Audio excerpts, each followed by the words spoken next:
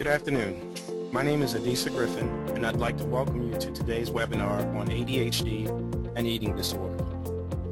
We are very pleased to welcome today's expert, Dr. Roberto Olivardia. Dr. Olivardia, if you'd like to begin.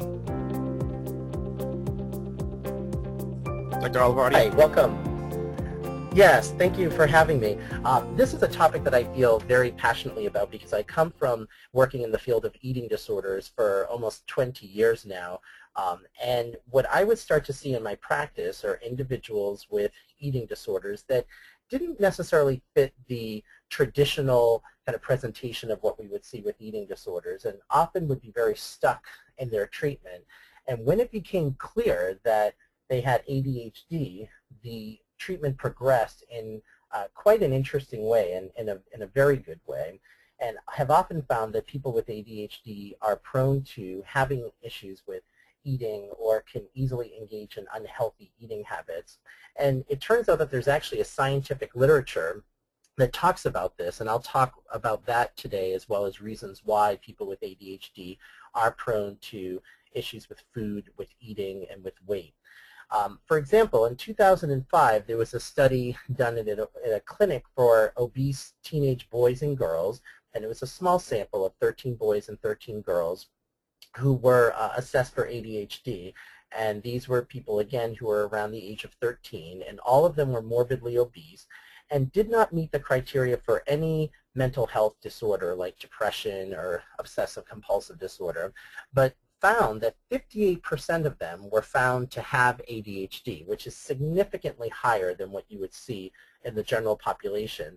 What was more interesting is of those children with ADHD, only 40% of them were diagnosed before the study, suggesting that, again, if we don't acknowledge the ADHD or if we miss it, that we could be missing a very vital component as to what could be contributing to either their obesity or an eating issue.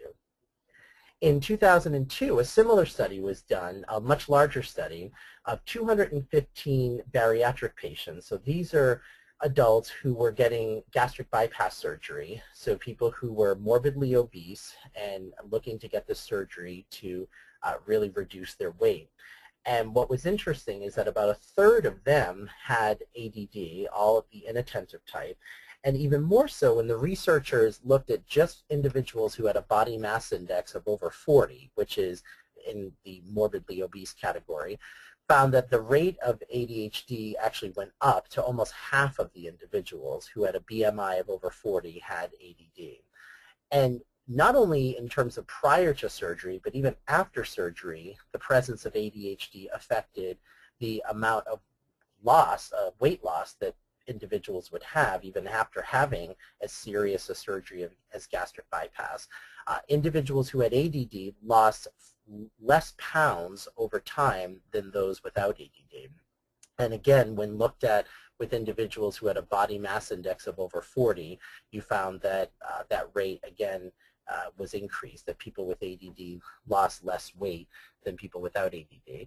And in fact, the patients with ADD had more treatment visits with longer duration than those who did not have ADHD. And in 2004, there was a study done that had looked at individuals who had eating disorders. So the previous two studies I mentioned looked at individuals who had been at obesity clinics and assessed for ADHD.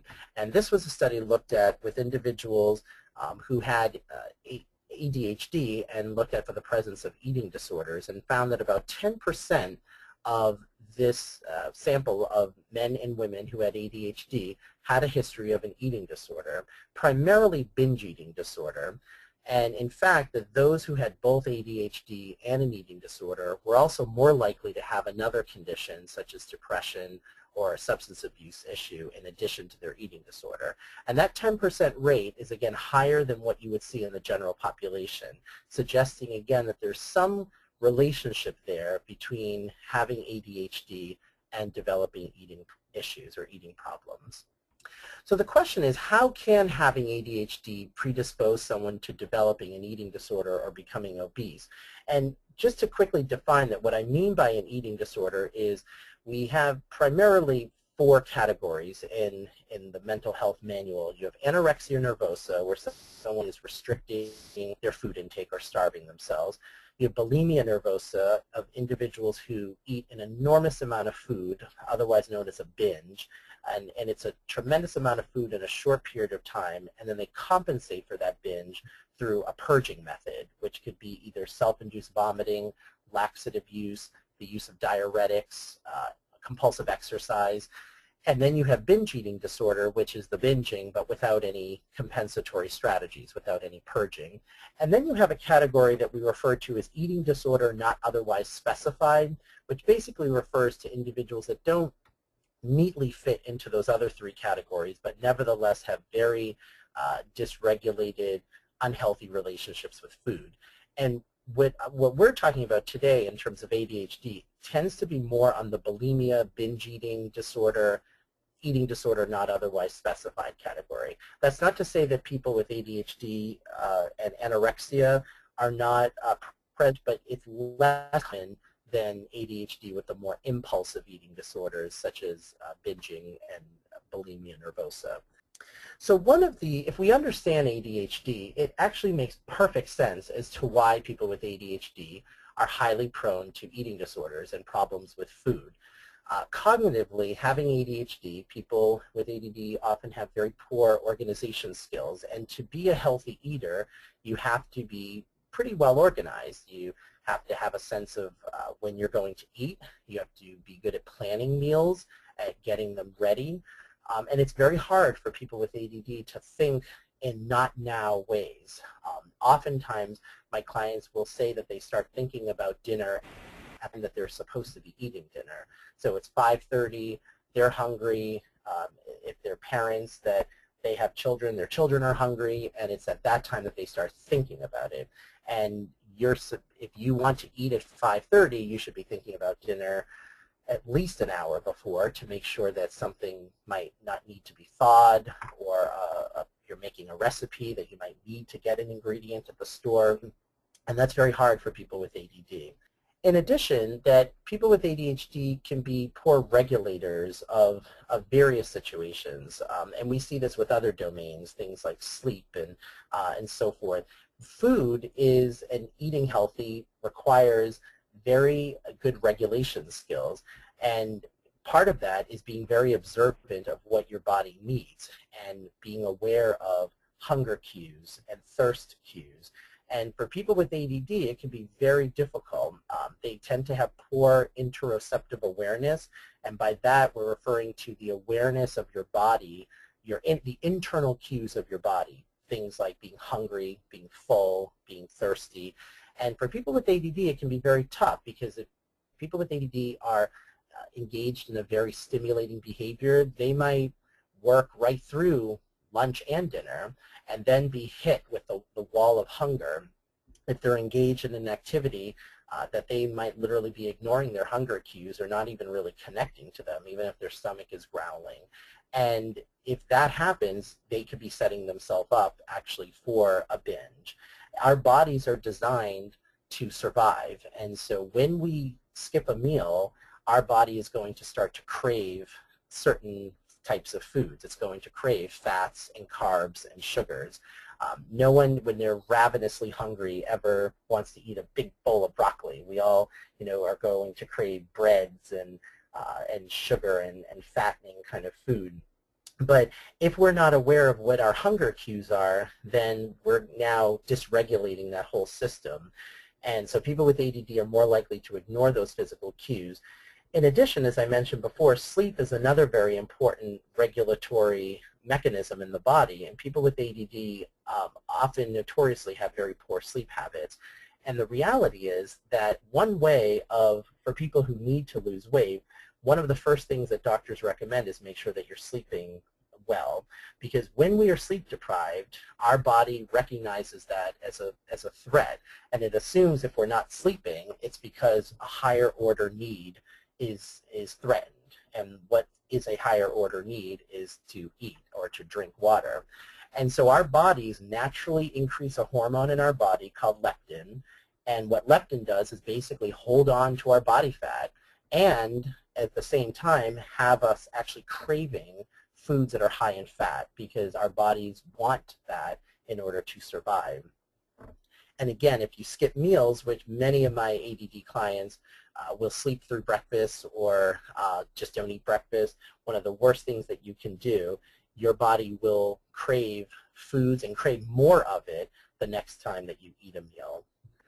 In addition, as I mentioned before, to regulate time and to eat, there's a redundancy in preparing meals. And I've heard many people with ADD say that although they recognize that they're hungry, it just feels very boring to constantly be thinking about what they have to make for their next meal. And it's a lot of work, breakfast, lunch, dinner, snacks in between, to be thinking about. People with ADD are often gravitate to very high stimulating jobs where eating can sometimes be inconsistent, or if you're in a job where you travel a lot of people might eat while on the road and often rely on foods that generally aren't as healthy, like fast foods, for example. Certainly the period of hyperfocus where people with ADD will focus on a project that they're in or playing video games for hours. They can go hours without eating. They're literally disconnected from that because their attention is just laser focused on what they're doing.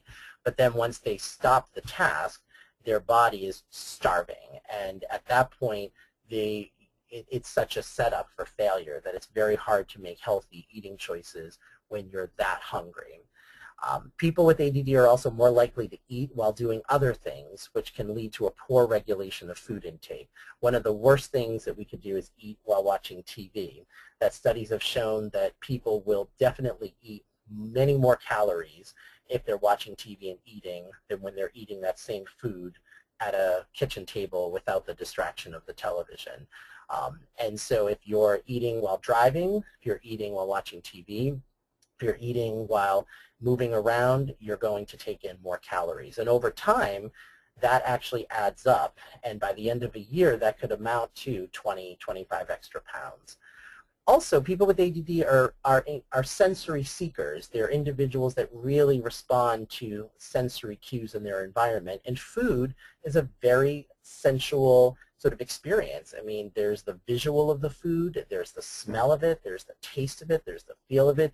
It can be incredibly grounding, and for people with ADD, very, very grounding to a degree that it actually helps them kind of focus and ground themselves. And so I've heard many clients who talk about binge eating as a way of really just kind of drowning out all the noise in their head and all the chaos of their day into just focusing on them and their food. Emotionally, we've all been aware of sort of the emotional eater, and all of us can relate to times where we might have had a stressful day at work and we want to come home and just have some good comfort food. That's certainly more true for people with ADD who really can gravitate to things like food as a way of soothing themselves, and things like relieving anger and sadness and stress. But interestingly, the most common emotion that I hear from my ADD patients is that of boredom, that often leads to relying on food as a way of self-stimulating. That it may not even be that they had a stressful day. It may not be that they're particularly angry or sad, but there's not much going on. And what we know about the ADD brain is that it tends to have very low levels of dopamine, which is a neurotransmitter in the brain. And dopamine is the neurotransmitter that's responsible for reward type of behaviors. And so people with ADD are going to be drawn towards any activity that elevates levels of dopamine in the brain. And activities that do that are thrill-seeking behaviors like bungee jumping and loud music, and but also any of the addictive type of behaviors, whether it's food, sex, drugs, all of those things become much more appealing to someone with ADD because it literally is self-medicating those levels of dopamine, which then do lead to a form of soothing and self-stimulation and reward. A lot of ADD patients will talk about eating as a relief from their racing thoughts and as a distraction from something that they might feel very unfocused on. I've had college students that talk about binging or purging or vomiting as a way of kind of focusing them before they study for a test or write a paper. And people with ADD are very outcome driven, are very much connected to a feeling of instant gratification, and can be quite impatient and often need results very quickly. And that's very hard if you are trying to, let's say, lose weight in a healthy manner. For men, it would be a maximum of 2 pounds a week, and for women, it's about 1 pound a week. And if you're losing more than that, over time, there's a guarantee that you're going to gain that weight plus some back.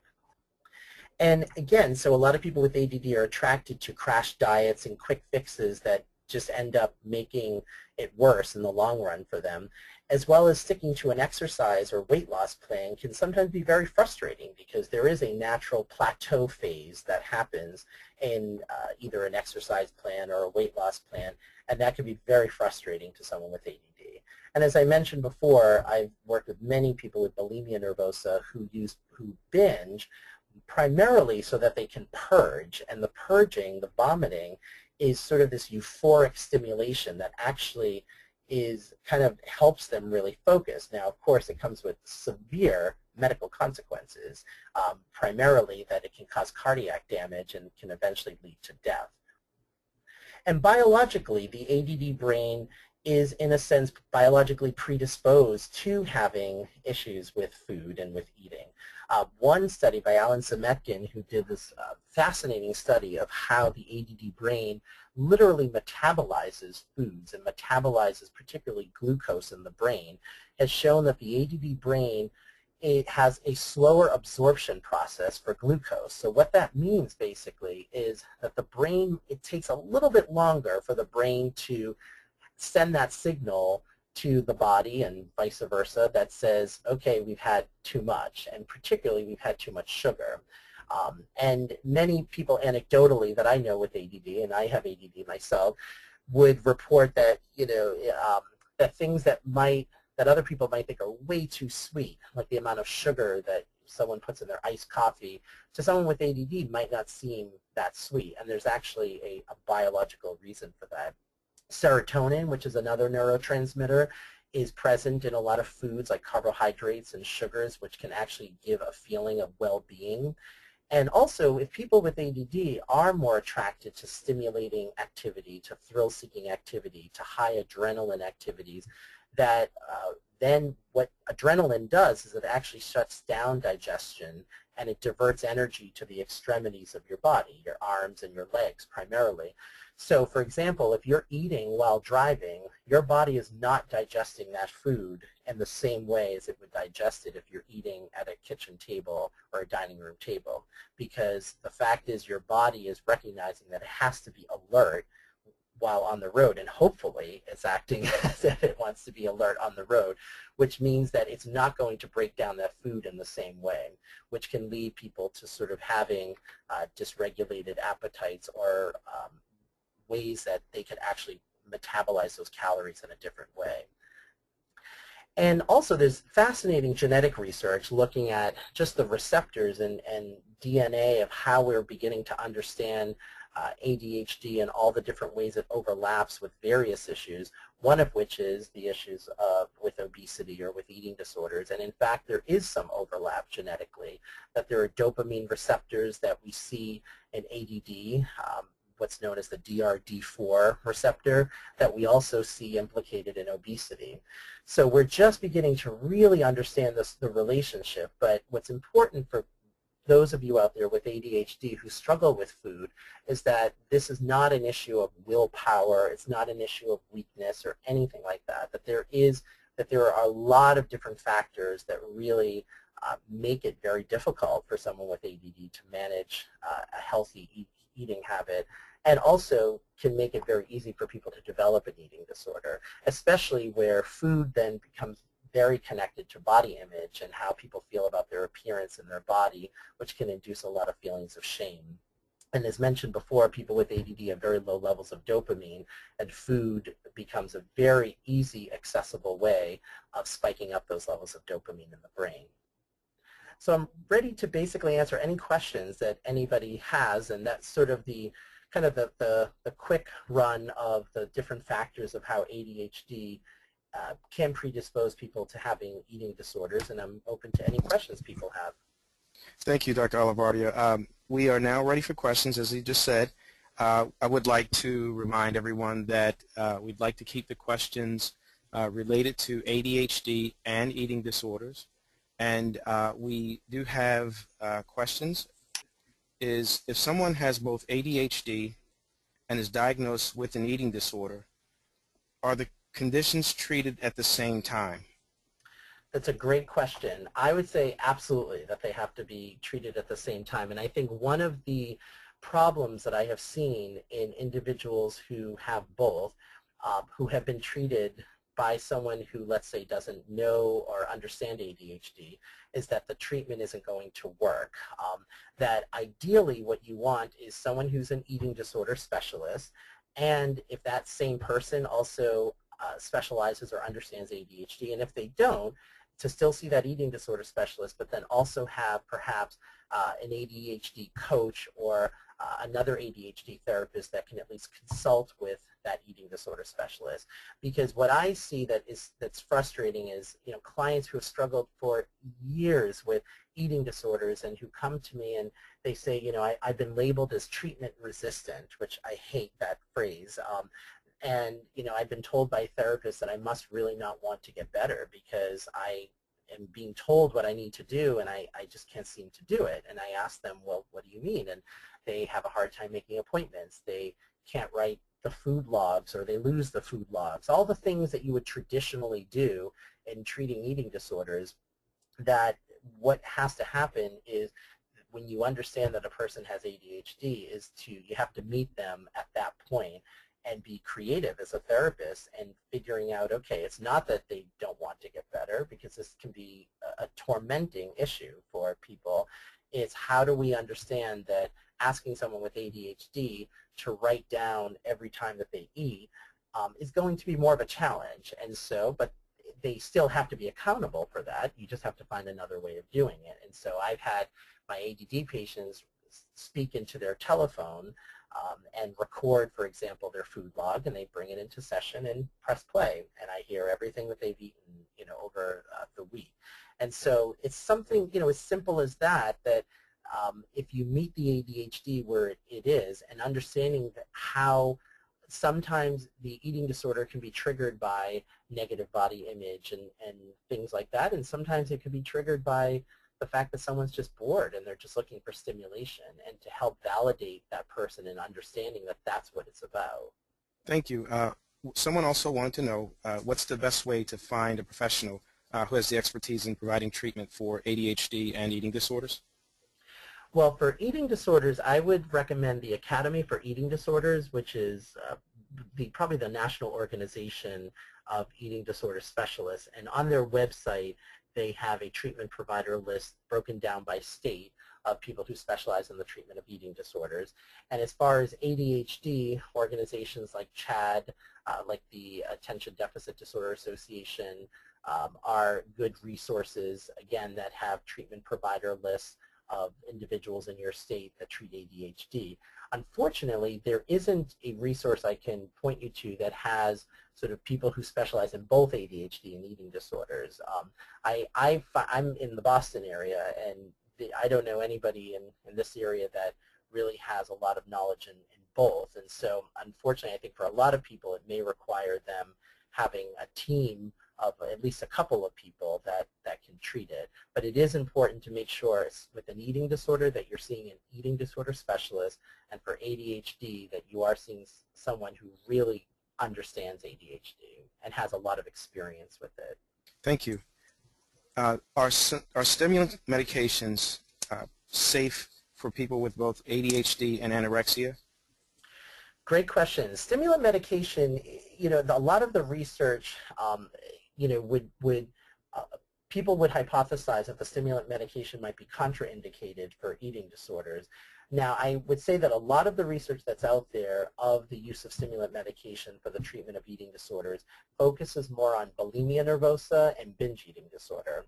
And those studies have found that it can be extremely helpful. that now one of the side effects, of course, of stimulant medication is that it reduces your appetite. But for people that I've worked with and people that have been represented in the scientific literature with both bulimia and binge eating show that it doesn't work in just suppressing the appetite. It actually works at regulating the appetite at normal levels. But also it works because the stimulant medication helps in terms of the ADHD traits and symptoms that lend themselves to developing the eating disorder. So if somebody is less impulsive, if they're better able to manage time, if they're more focused, if they don't feel sort of the emptiness that comes with feeling bored, that they're less likely to binge eat. If they're better able to focus to do a task, then they're better able to kind of manage their food intake. So in those ways, the stimulant medications wholeheartedly support a very positive relationship. Now with anorexia, it's a little bit different because with anorexia, of course, the problem is that the person is not eating enough and that they're at a very unhealthy weight. And the use of stimulant medication is often contraindicated for people with anorexia because you don't want their appetite to be any more reduced. In addition, now if one could argue that, well, if the medication actually helps them, if part of the development of their anorexia is the ADHD and the stimulant medication helps the ADHD, would that help the anorexia? The answer is probably no, because what studies show with the use of any medication with anorexia is that when someone is in a starved state, when they're malnourished, the body does not metabolize medications in the same way as when it's in a healthier weight. And this is the problem with anorexia, is that 15 to 20% of people with anorexia die from the illness, partly because there is no medication that, I mean, not that medications aren't helpful, but they certainly are not as helpful as what you would see even with bulimia nervosa and binge eating disorder. Primarily the use of SSRIs or antidepressants that have been shown to be very useful in the treatment of bulimia and binge eating have not been robustly found to be helpful with anorexia. And the reason being primarily is that when the body is starved that way, it does not break down and metabolize the medication the same way. So we don't even think that stimulant medication, that if it either A, would not metabolize the same way, or B, might actually have the opposite effect where it could potentially really rev up somebody and reduce their appetite further. And a lot of girls and guys that I've worked with eating disorders, sometimes with anorexia, have often abused Ritalin, Adderall, and medications like that to suppress the appetite. So generally, they're contraindicated until somebody is at least of normal weight. Thank you. The next question is, due to my daughter's ADHD and ODD, it's difficult to get her to take guidance from me. She uses her own money to buy unhealthy foods. I only feed her healthy foods, but she eats unhealthy at school and at her friend's house. She's pre-diabetic, and she still will not take my guidance. Do you have any suggestions as to how to help her eat healthy? Sure, it can be very, very difficult for parents, and particularly when you have a child of the age where they start making their own choices about what they eat. And that obviously is of high concern when your child is pre-diabetic. I mean, one of the ways that I would encourage parents is to speak with their kids about the realities of how putting food into their body will affect them in the long term.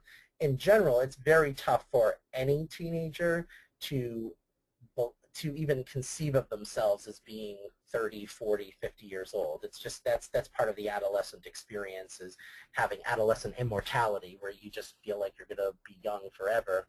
That's even more true for people with ADHD. It's very hard for them to even imagine the next moment, let alone 10 years, 20 years down the line. So I would sort of talk about it by saying, look, it's not about just eating healthy for the sake of just eating healthy. It's the reality that if you become diabetic, this is what your life will be like, and these are all of the things that you have to manage that right now you don't have to manage. And there's a statistic, and I don't have the number off the top of my head, but there's a statistic that a diabetic has to do X more number of things in a day to manage their diabetes than someone without diabetes. And to know that that's a very hard thing, and particularly for someone with ADHD. and would she want to add that to sort of her life repertoire? And also, it's not to encourage a black and white way of looking at food. It's totally understandable why, junk food tastes good for a reason. I mean, that we can't deny that potato chips are yummy and ice cream is really good. And so it's not about cutting and depriving oneself of those foods or feeling like one isn't worthy of eating that, because that could lead to, again, a very unhealthy relationship with food. It's saying that all of these things have to be kind of taken in and eaten in moderation. There's nothing wrong with eating them, provided that they're eaten in very controlled portions so that it's keeping you healthy. I would also really try to engage the child in asking them, do they find that there are things that they're not able to do, or things that they find more difficult to do because of their health status or because of their weight, and try to almost kind of work with them. So if they're saying, I run out of breath easily because of my weight, helping them understand that the food they put in their body does affect the functional use of their body, that they are limiting themselves if they're not eating healthy. And then food becomes actually a much bigger issue than it has to be. That right now, this parent is making it an issue because this parent is concerned that their child is going to tread into very dangerous medical territory of developing diabetes. But as much as that might be bothersome to the child, that for the child to begin to understand that food will become an even bigger issue if you have diabetes, because it means you really have to watch what you eat, or else you're going to end up in the hospital, and it becomes a very, very tough life and a very hard life.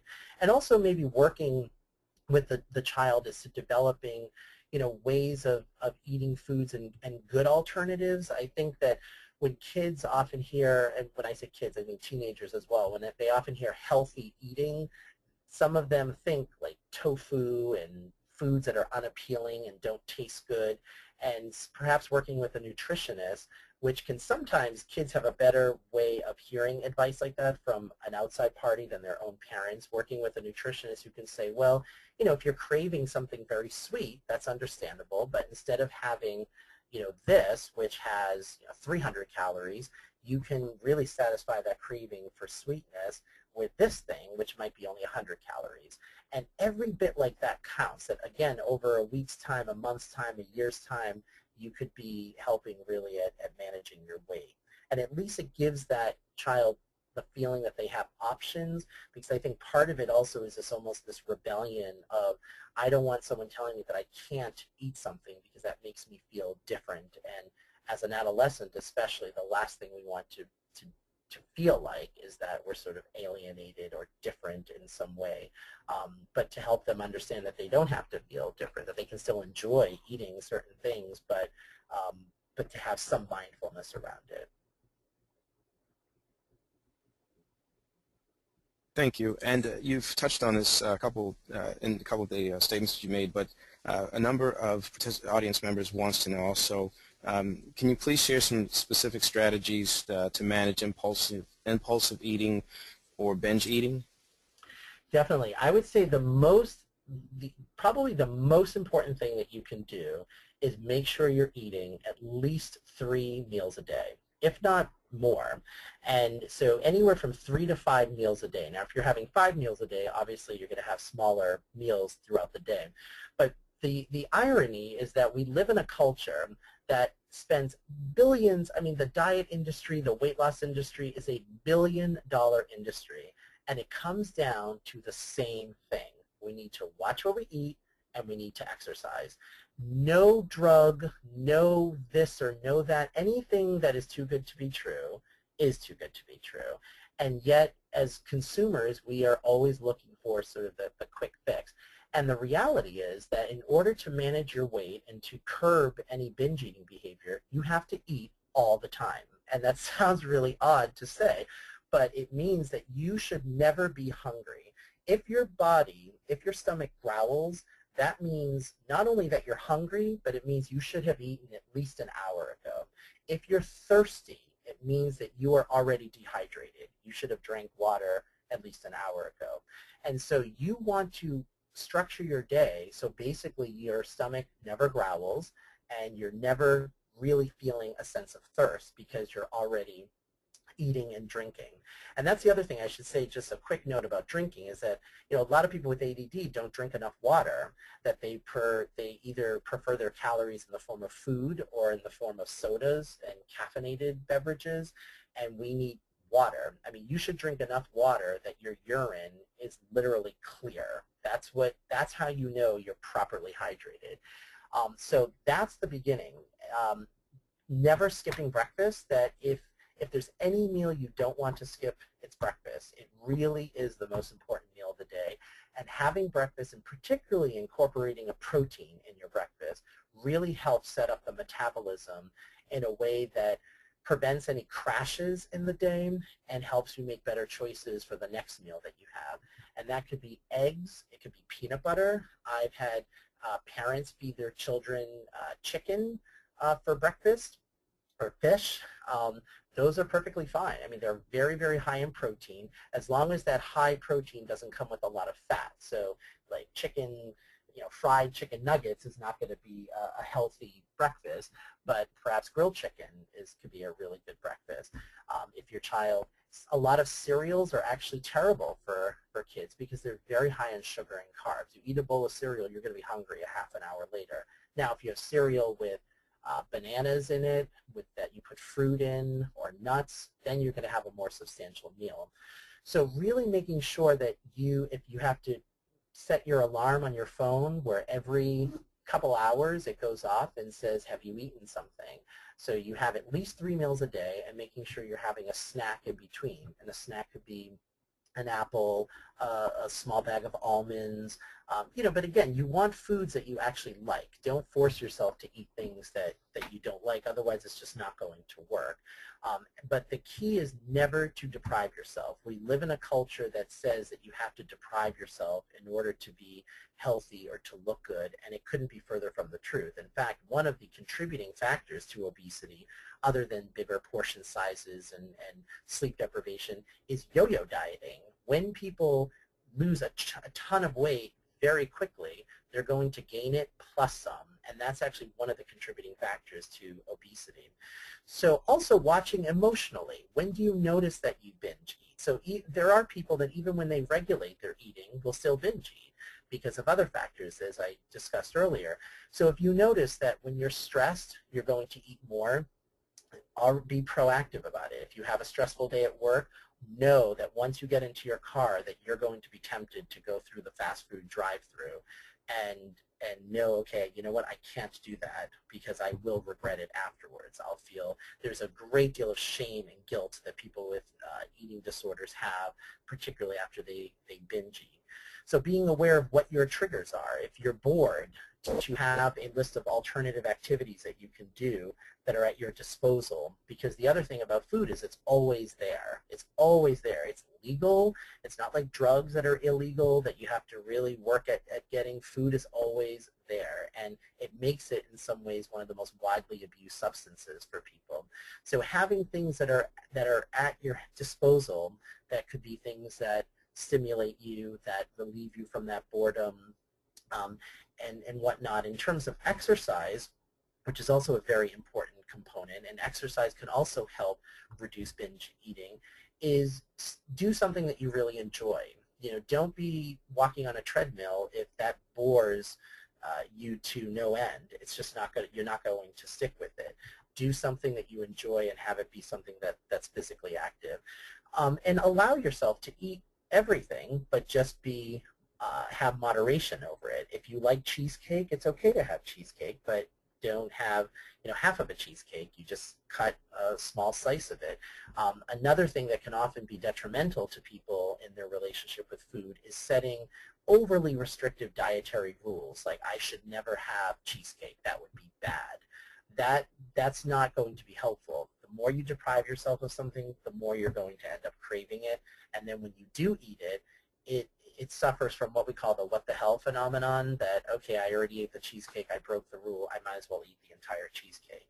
And if you allow yourself the latitude of being able to eat everything, but just eating it in moderation, you're going to do much better in the long run. And then watching your sleep, that's the other important thing. Really managing your sleep habits. Thank you. We have another question. I've heard there are supplements that help with serotonin levels that can help with appetite control and sugar cravings. Is this true? And if so, what are these supplements? I would not recommend any supplement. I think that, again, there's a very slippery slope with a lot of these supplements that are out there that claim to control appetite or claim to boost this or boost that. The reality, what's important with supplements to understand is that none of them are regulated by the Food and Drug Administration. So there are a lot of products that are out there on the market that claim to do things that they just don't do at all, that they neither help you nor harm you. And then there are supplements out there that may have some effect, but they also carry with them harmful consequences. And we've seen that already with things like ephedrine, which in the late 90s was a supplement that you could get it in at any health food store. And then people started having cardiac arrhythmias and cardiac arrests and heart attacks because basically it was a concentrated form of speed. And now they're banned from these supplements, but people unfortunately had to die before that were to happen.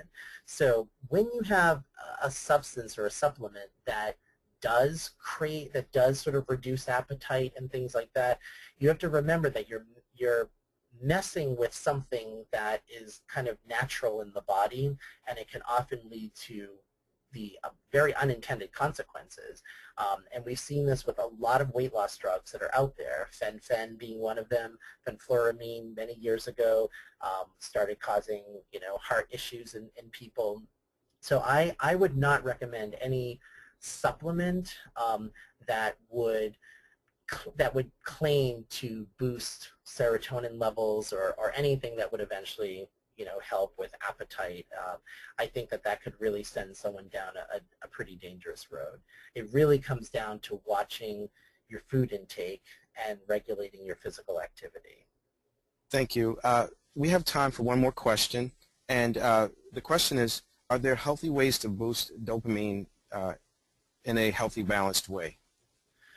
Oh, definitely. I mean, any behavior that is sort of exciting to you or stimulating that you find really demand your attention and focus are probably activities that are boosting dopamine levels. Like I'm a huge music fan, for example, and there's no question. I mean, I said even as a teenager that there was something very, very chemical when I listened to music that really is probably self-medicating.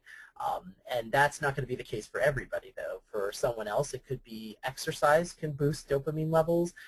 It could be playing a sport. It could be engaging in a real competitive activity, or any activity that basically that you can find yourself feeling very connected to or focused on can boost those dopamine levels. Talking can boost dopamine levels. Sort of engaging with other individuals can all be very natural activities. So basically, to find an activity or activities that you find when you're doing them, you're pretty connected to, that you're very focused in, that you feel a sense of reward or a sense of accomplishment in, are activities that are probably regulating levels of dopamine. The activities that are not healthy, of course, would be any of the addictive behaviors. Certain drugs, like marijuana, is the most widely abused substance for people with ADHD, and one of the reasons is that it definitely elevates levels of dopamine in the brain. Food addiction, sexual addictions, gambling, all of those things are kind of highs that might be increasing dopamine but are obviously not healthy. So to think about, the main question being, what is it that you love to do? What is it that you feel passionate about? What gets you in a zone? And to do more of that, provided that it's healthy and it's safe for you. Dr. Olavardia, thank you very much for taking the time to be with us. There are actually quite a few more questions that unfortunately we won't have time to get to today. So perhaps sometime in the future we might have to revisit this topic again if you're willing. Oh, I would love to. Thank you for having me. Well, thank you. And to our audience, if you have any additional questions that we were unable to get to today, please feel free to contact the National Resource Center at 800-233 888-888-4050 to speak to a health information specialist. Thank you again for participating in this presentation, and please enjoy the rest of your day.